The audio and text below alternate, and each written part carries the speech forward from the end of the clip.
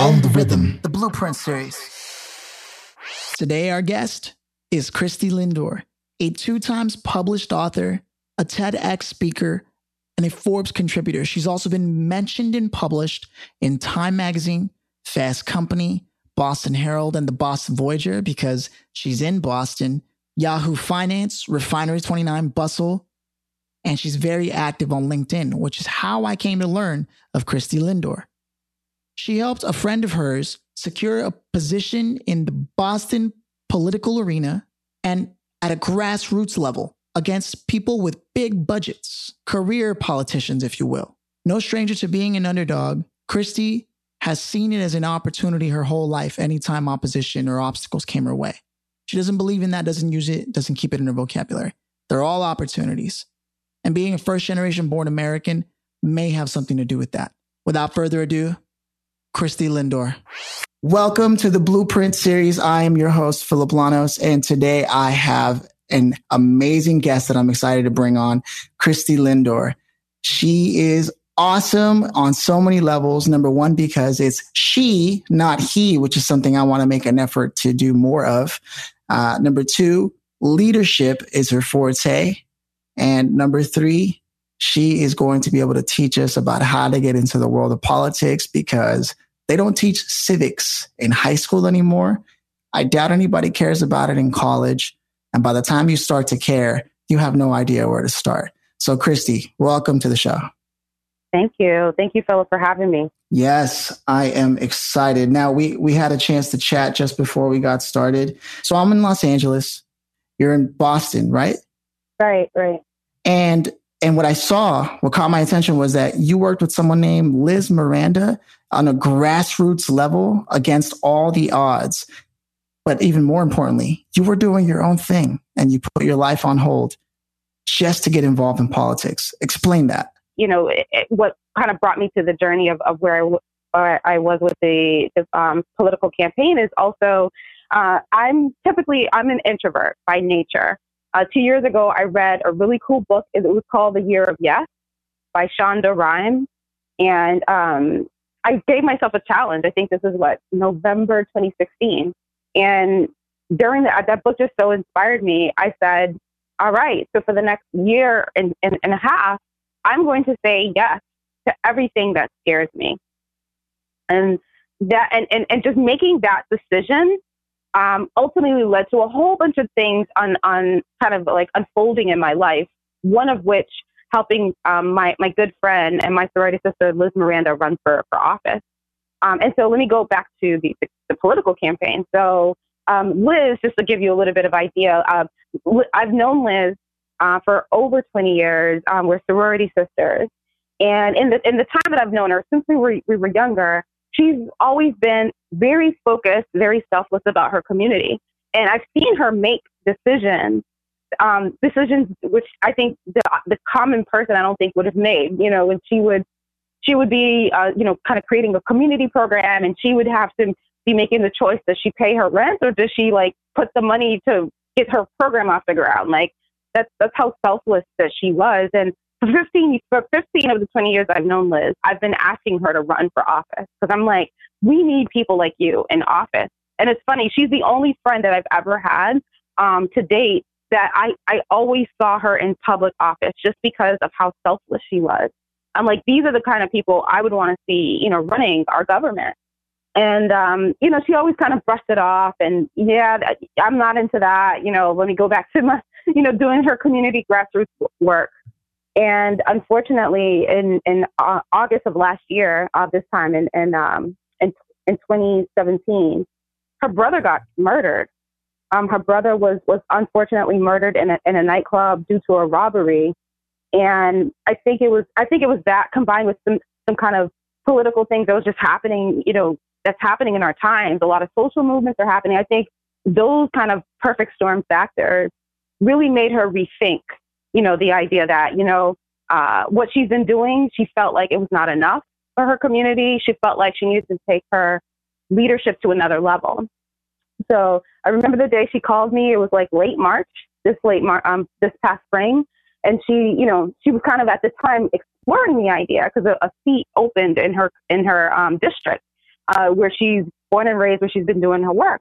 And she told me, she was like, Christy, you've been telling me for years, well, I'm really thinking about it, and here's the reasons, and, because of her brother and things like that. And I got so excited, when I heard that she was even thinking about it. And I was like, of course. I'm like, I'll be right there with you and helping you. I think you would be amazing at being, going into office and becoming a legislator in the state.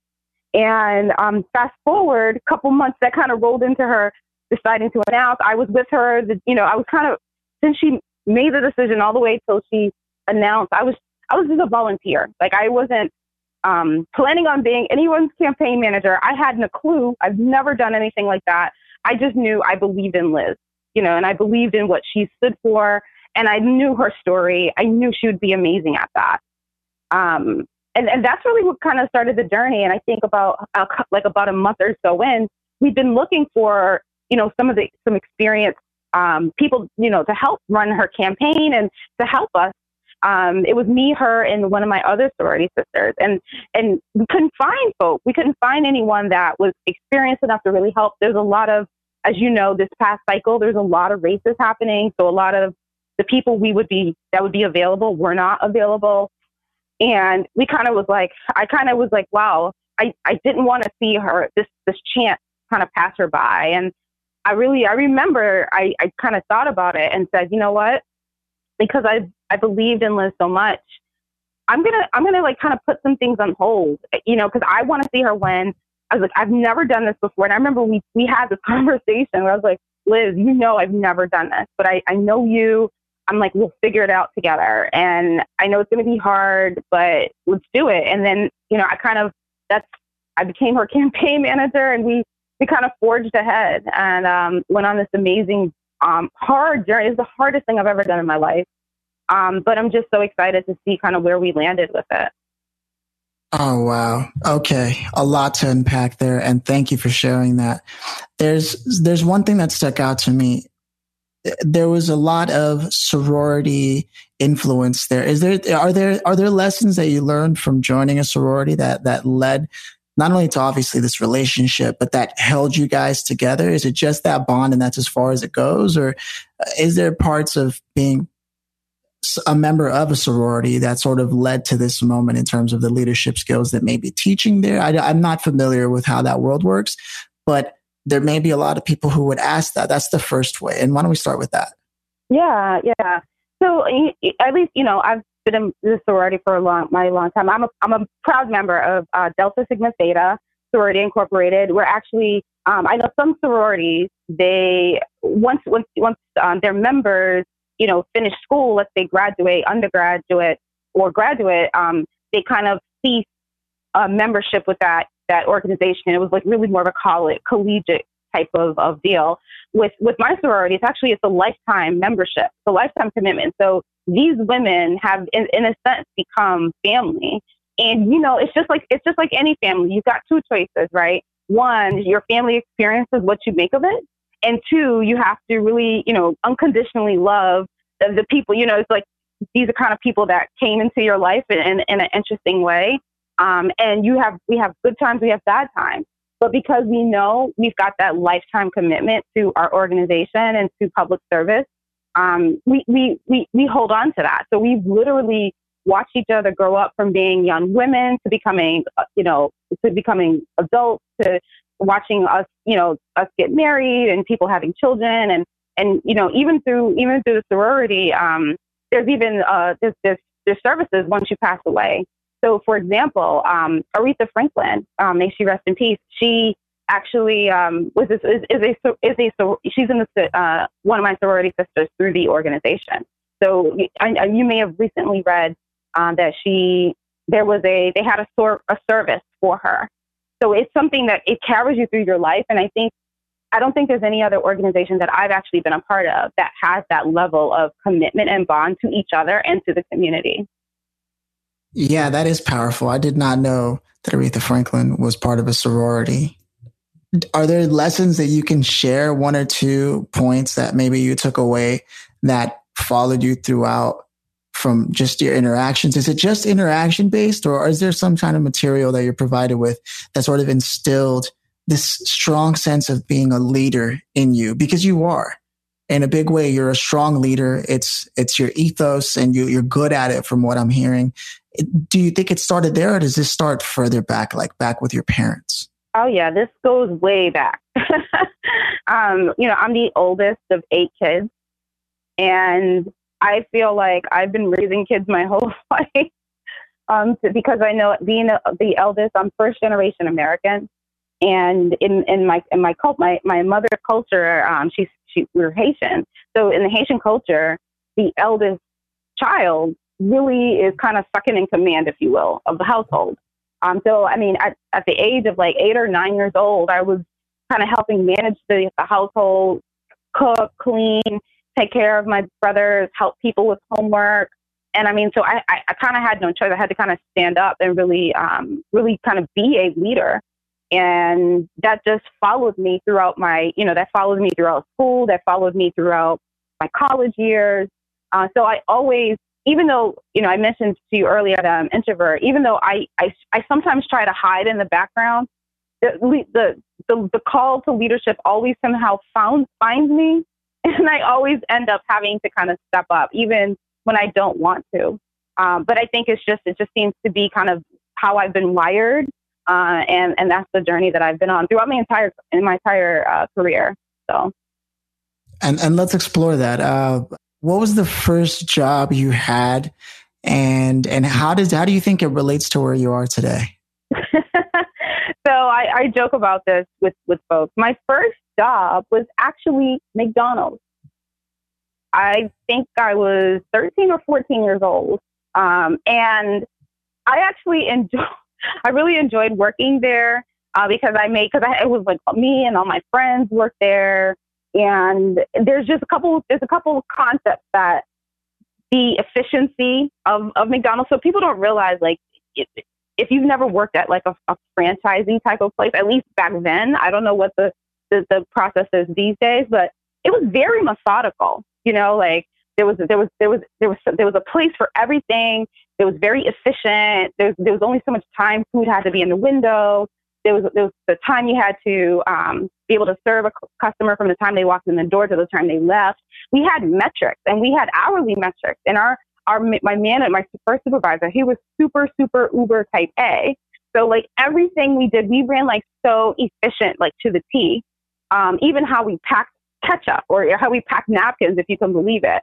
And I remember our friends, we used to kind of make fun of him, like, man, he needs to chill. But you know what? Actually, that being in that environment really helped create a level of discipline. And I kind of secretly, like, really, I really liked our supervisor, even though our friends were like, oh yeah. I was like, you know what? Like, he can get a whole bunch done in like an hour. It just was amazing how efficient he was. And that was just something I always admired in him and I took with me.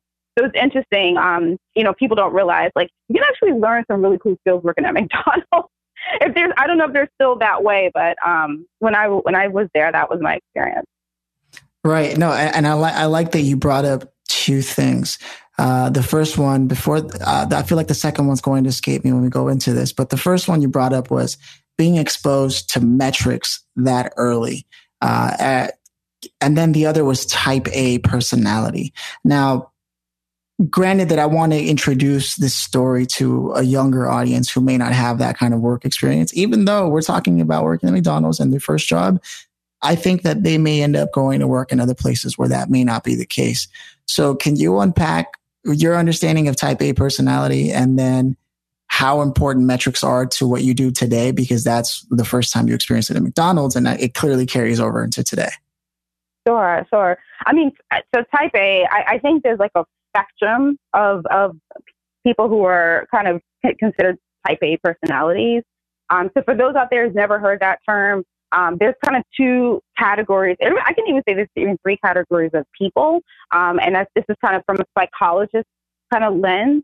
But someone who's type A is someone who really likes things that are orderly. And this is general, right? Like I said, there is a spectrum. But typically a type A, they like things that are very, orderly. They like to be on time. They have really good attention to detail. They're super organized. And they just really kind of do things in a very methodical fashion. As opposed to someone who's more type B.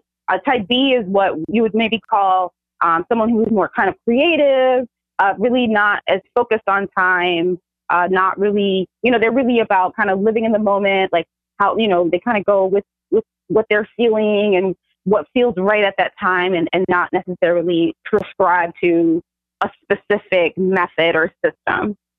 So you would say, most people would say, a lot of type A's generally, and again, I'm really overgeneralizing it, maybe like accountants, maybe like I'm a consultant, consultant, it may even be doctors, they live in a very precise world, as opposed to type B may be more creative. And again, I'm being very, very general here, just to give you an idea of what when people say that, what it means.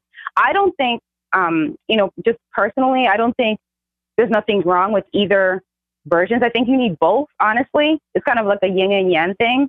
I think you need both styles, working styles or personality styles, to really make anything work. Because I feel like sometimes if you're type A, you may not be as flexible or may not be able to deal with certain ambiguity as much as someone who's like a type B. But type B, they need organization. They need to kind of sometimes bring some structure to their cool, bold ideas. So I think you need both, personally. So that's one. And the second question about metrics.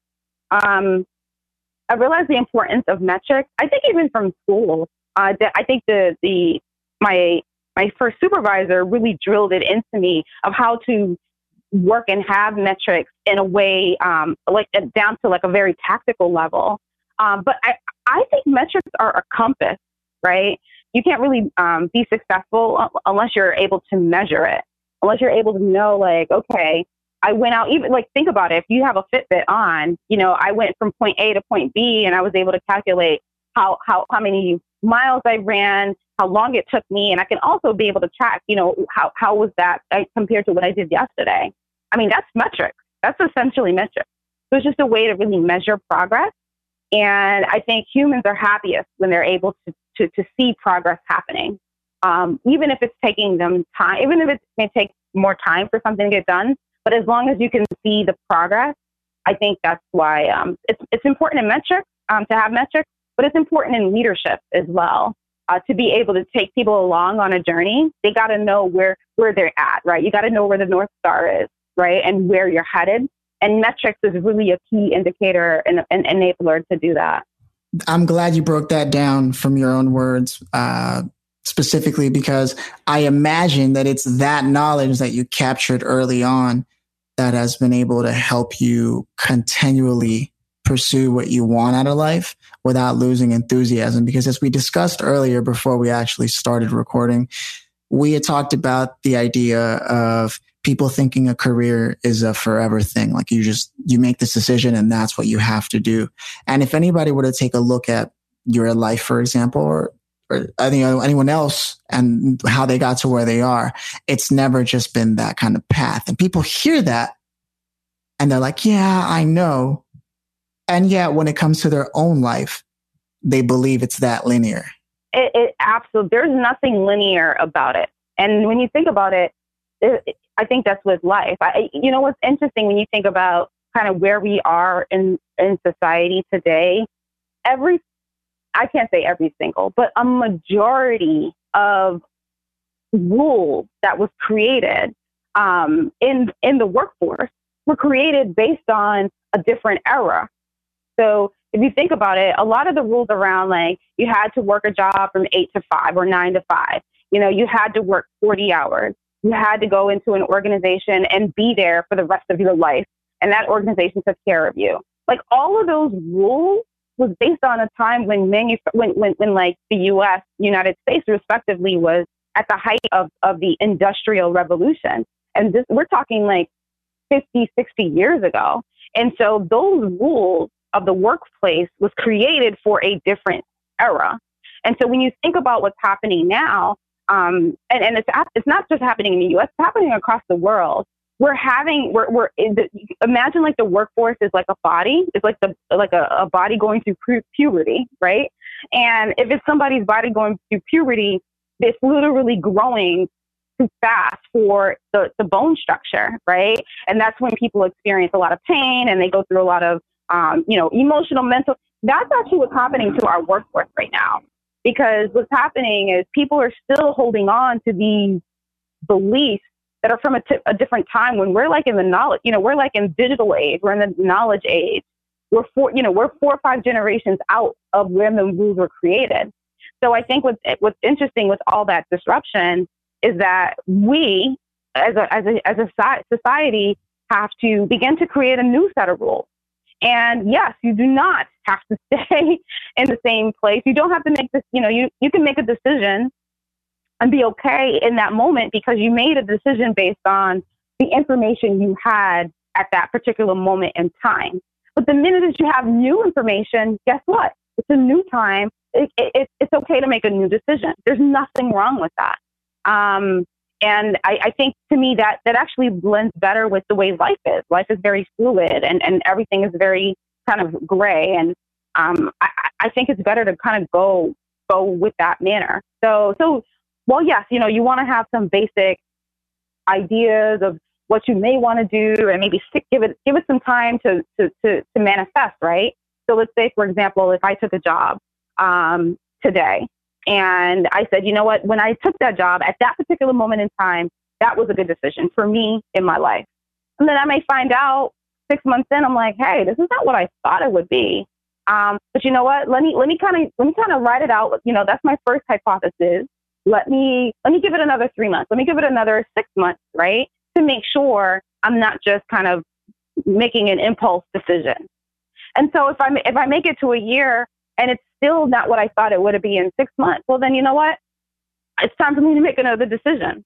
And now with new information based on the experiences I've had.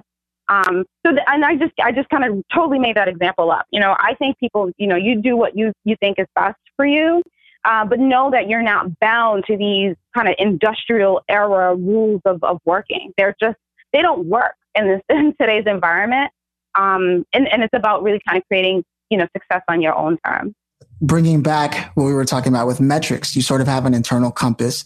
You said, this is the information I have now after having made the decision. And now I can make a decision based off that. That's essentially what a metric is, coming back to that. I like that. And I want to take it back. So how did you make it out of McDonald's? And I'm not saying that in a sense of where, oh, you worked at McDonald's. McDonald's actually turned me down when I tried to apply when I was a kid. But that's not about me. What I'm saying is, even I was with it. I wanted to go in that direction. How did you make it out of McDonald's? Funny story again. My job at McDonald's ended because of my mom. My mom, and may she rest in peace, she kind of saw the decisions I was making at that time, and she felt like I should have been doing something else with my time. And so she was the one that really forced me to quit and I found an opportunity working, interning in a corporate office setting. And that's really what it was, because I actually was enjoying McDonald's. But it was very interesting. I didn't see what my mom saw in me at that time. I think, I just wasn't really believing in myself as much. And I think it was just, kind of the environment that I was in. But my mom was there with me, and she's like, Christy, you can be what you want. You can do what you want. I didn't really believe that at that particular time. I remember sharing some dreams and goals I had with a guidance counselor. And that counselor told me to aim lower. It was like, oh, I don't think you can be able to do that. And for whatever reason, those words, even though they were based on crap, right? There was no kind of thing to it, but those words stuck with me, and I really believed. And I always kind of didn't make decisions if I felt like I was going to be challenged, or if I felt like I was going to get a no, I was going to get rejected. I always made safe decisions. And my mom, she called me out on it, and she said, no, you've got to you've got it. You've got to aim higher. You've got to do things that are at a different level.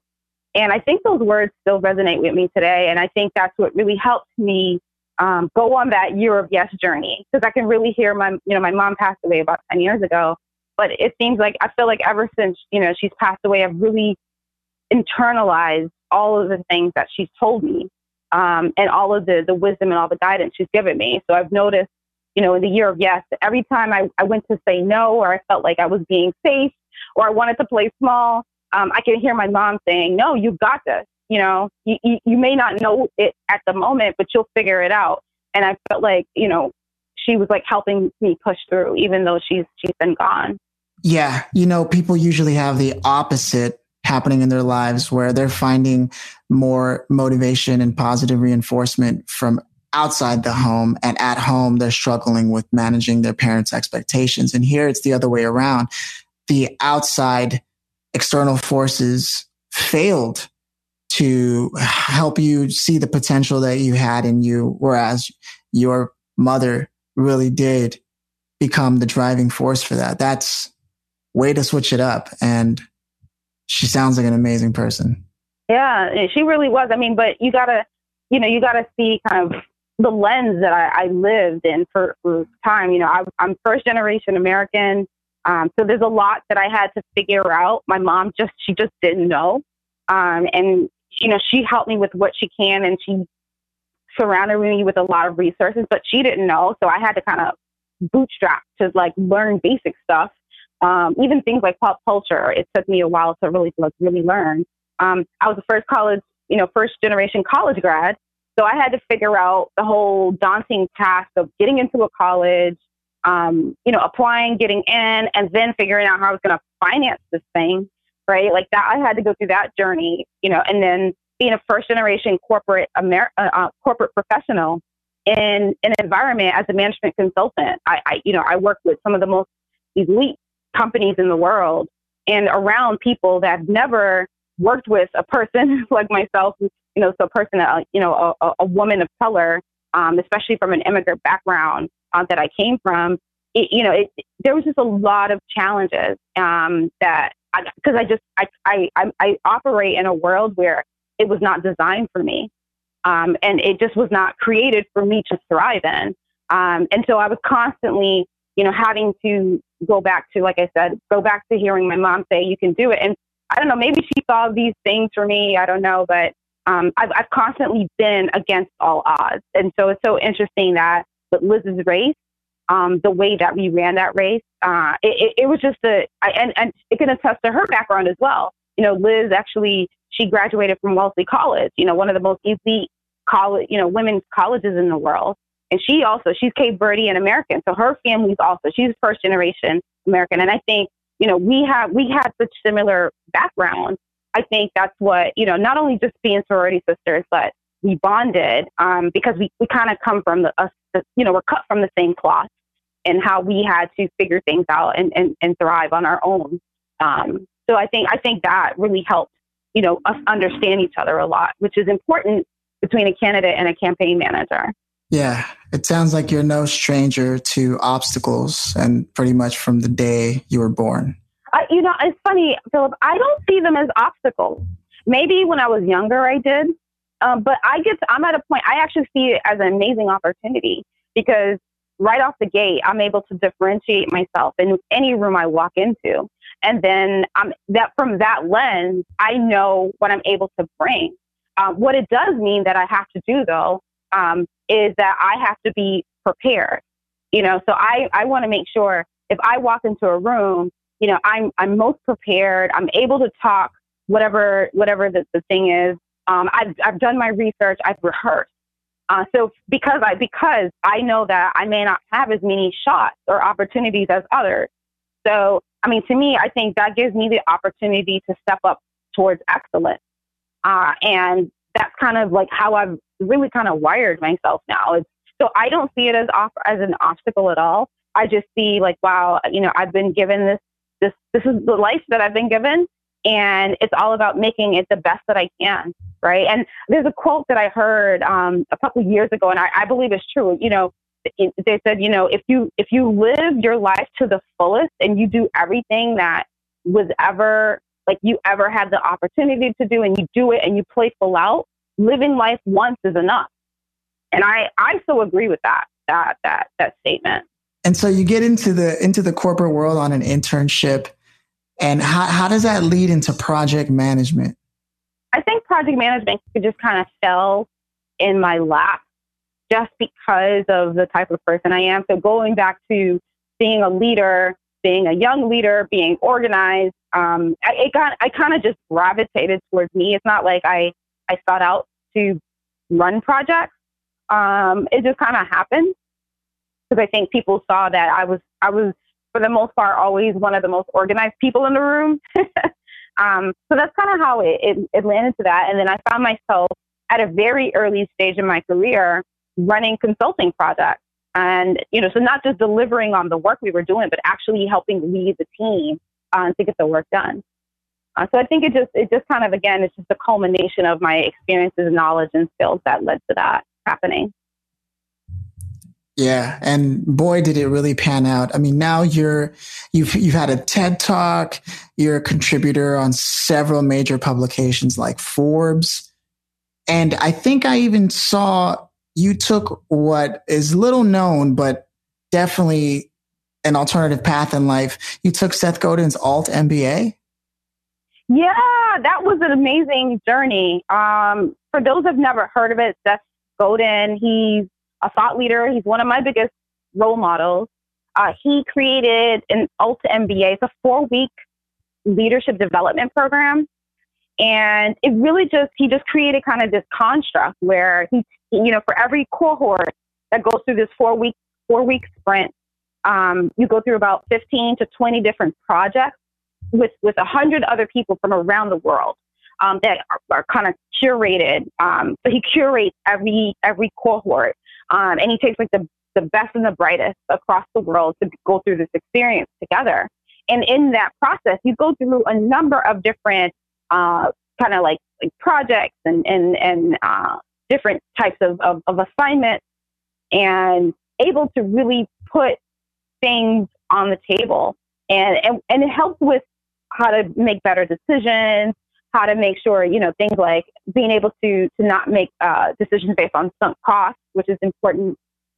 Being able to not be afraid, really challenging people's fears, being comfortable with the, uncomfortable.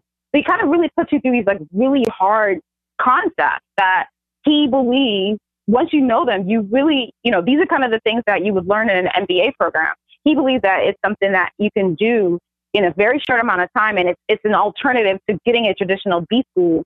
And you're doing it in such a short amount of time with a lot less money, but with the same caliber of people that you would go through. Because at the end of the day, anyone that goes through business school knows that it's not about the curriculum of the business school, more as it's about your network, the people that go through the program with you. And so Seth really kind of harnesses that idea and puts this construct together. And that was life-changing. I did that program back in last year. Again, part of my year of yes. I did that program, and that literally changed. It really created a seismic shift in how I think about the world. Just kind of going through that. I'm hearing a trend here, and it's funny because it seems to be going as usual against conventional wisdom. A lot of people these days are considering the path of an entrepreneur because of the way the economy is shifting. Like you said, it's changing faster than people are ready for, and entrepreneurialism seems to be the way to go. That being said, everyone usually falls under the trap of doing it alone, thinking, the solo entrepreneur, solopreneur. And from what I'm seeing as your life path unfolds in this conversation is that you've always been involved in organizations or communities. Correct. There's nothing wrong with entrepreneurs or people that take it alone. I just believe there's other ways there's other ways to skin a cat, right? And it's funny because when people see my profile on LinkedIn, they see the things I'm doing, their first inclination is to think that I am an entrepreneur. I'm a solopreneur doing all this stuff on my own. But if you dig a little deeper, I actually work for a company. So I work for Slalom Consulting now. I've always worked for a big corporation, but I play more of what I call an entrepreneur role, right? So even though I work for a corporation, I always find ways to really carve out my own niche within it, but taking advantage of being part of a broader network. And I've done that, whether it's with my sorority, I've done that in my school, I've done that with like the alt MBA. I've always been part of something bigger because I really believe in community, and I believe that it's better to do with everyone and to be part of some journey together than to go at it alone. And maybe that can also come from the fact that I grew up in a big family. You know, that it can maybe come from that. I've never really thought about it until this moment. But for me, that's kind of like the lens I operate from. Will I stay kind of in that mode? Who knows? Maybe one day I may decide to completely branch out and go solo. But for now, I just feel like, again, success on my own terms. I don't feel like I need to be working on my own alone to be an entrepreneur. Why can't I do that in a corporation that gives me the freedom and the flexibility to do so? And how do you think you've been able to earn that freedom and flexibility from these corporations? Working my ass off. You gotta work to earn it. You know, you've got to be able to show and prove that you can deliver. I think once you're able to really deliver and build that, you know, I call it, you know, earning my credibility stamp. Once I'm able to earn my credibility stamp, you know, then I can really kind of take things and really take things to the next level. And I think you've got to have what I call, you got to wanna, Gene. You got to want to do it. You got to want to step up. You got to want to take the lead. You got to want to solve problems. You know, you got to want to take things to the next level. And if you don't have that internal gotta wanna gene, it doesn't matter where you are. You can be by yourself or you can be in a company, at your school, what have you. If you don't have that internal drive, it doesn't really matter what your environment is. It's not going to happen. So I believe you have to want to do it in order for it to happen. And it's in that gotta wanna skill that you build. That's where resourcefulness, that's when you're able to create something out of nothing. You have that kind of that skill set. And it's something you don't have to be born with. You just have to decide that's what you want to develop and start to look at the world in a different lens. So that, you know, sometimes you're like, oh, well, you know, I wasn't born, you know, in a certain sort of circumstances that created that. That's okay. If you still want to have it, you can create it. You just have to make the decision. You gotta wanna. That's it. You gotta wanna. Because there's an emotional labor that comes with having an internal drive that sometimes people don't want to deal with, right? So if you don't want to, then it's just not going to happen. And that's okay, right? Because someone else will want to, right? But I think there's part of the gotta wanna, the internal drive, the emotional labor that comes with it. There's a level of success that you're able to create or manifest in your life that just doesn't happen without it. And it seems like you really have had that you gotta wanna gene driving you through to where you are today, from the work you did with Liz, which is amazing because people today don't step into politics. They like having conversations about it on Facebook, but they don't put their money where their mouth is, or their time, in your case, and efforts, and really get involved. They may not even know how to get involved. They just know that it's a part of life that's out there, but never get involved. Would you encourage young people to actually get involved in campaigns politically as part of their development? Absolutely. Oh my gosh. Like, knowing what I know now, I actually kind of wish I had gotten involved in politics earlier on, just because of the muscle it builds. But I think the first thing, anyone that wants to get involved in the political process, again, it's that gotta wanna, right? Getting involved in politics is kind of like going to the gym. No one's going to tell you to do it, but you've got to get it. You've got to get in there to be able to see the results that you want, right? In this case, see the results in your government. So you have to make the decision. It's not something that's going to be like required of you. Like you mentioned, civics was taken out. I hope that they maybe bring it back in the future, given kind of the state of affairs we're in, at a geopolitical level. I hope they bring it back. But if not, it's something you can do. And I think the first step, I think the easiest way to get involved into any politics go, start with your local. You don't have to go up to seeing all the, the glitz and glam of the federal, the federal races and getting involved at that level if you don't want to. Get involved with your local politics, what's happening at the city, at the county, at your district level, and find somebody that you admire. Honestly, because politics is hard work.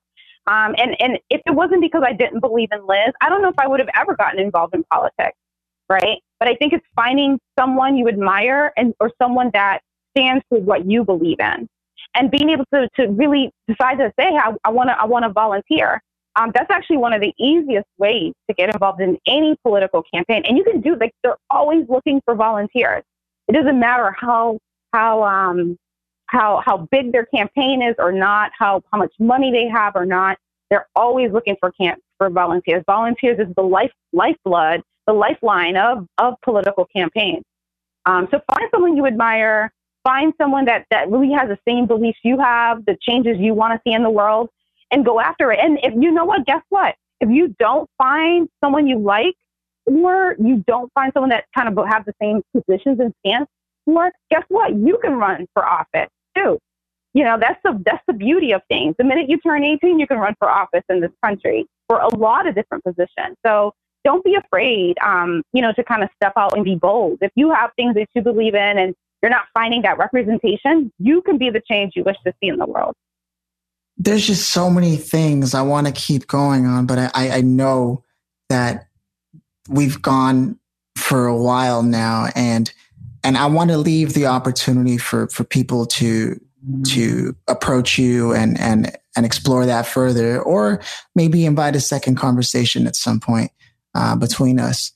And I want to leave the floor to you now to invite people to visit. I mean, you're an author, you're a speaker, you work as a consultant with a company. This is your time. What do you have out there that's happening right now that you want to tell people about, or how do you want people to reach out to you? And are you open to people approaching you for mentorship?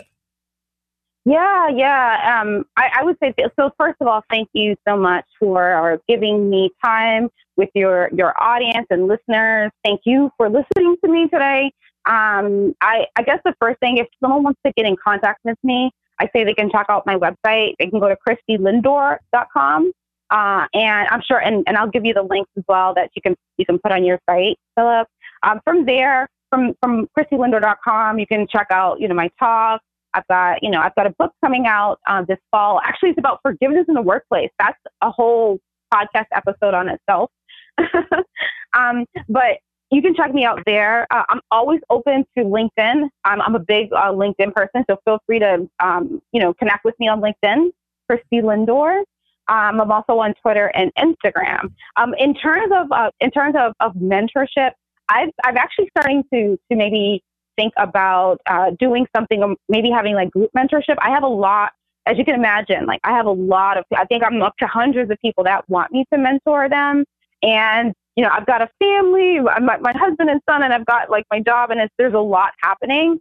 So I'm trying to figure out a way to do that. But if you connect with me on LinkedIn, I'm always answering emails and helping people find information.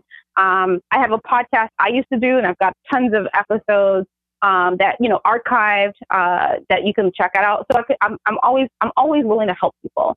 But I think that's about it. So check me out on LinkedIn or ChristyLindor.com. Oh, you have a podcast. What's the name of your podcast? Yeah, it was a pop-up podcast. I did it for a year. It was called the Macy News Unplugged. And it was really about consulting, really helping people that want to become a great consultant. So it was being the mentor that I wish I had. That's actually what led me to write my first book. And then I had that podcast and I literally did it for a year. But the episodes are still out there on the internet. So if you're interested in the podcast, you can go to MuseyNews.com. That's MECE Muse, MUSE.com. Love it. Okay. And then let's just end it with this thought. If you were standing in front of Christy Lindor just coming into high school or just coming into college, and that may be two different things, and you had the opportunity to travel back in time and you saw them on the sidewalk and you caught their attention and you're like, listen, I just want to tell you this because I needed this when I was at this age. And because I have this opportunity, I'm going to say it. Well, what is that? What would you say to your younger self? Yeah. So, it's interesting. And you said it in your question.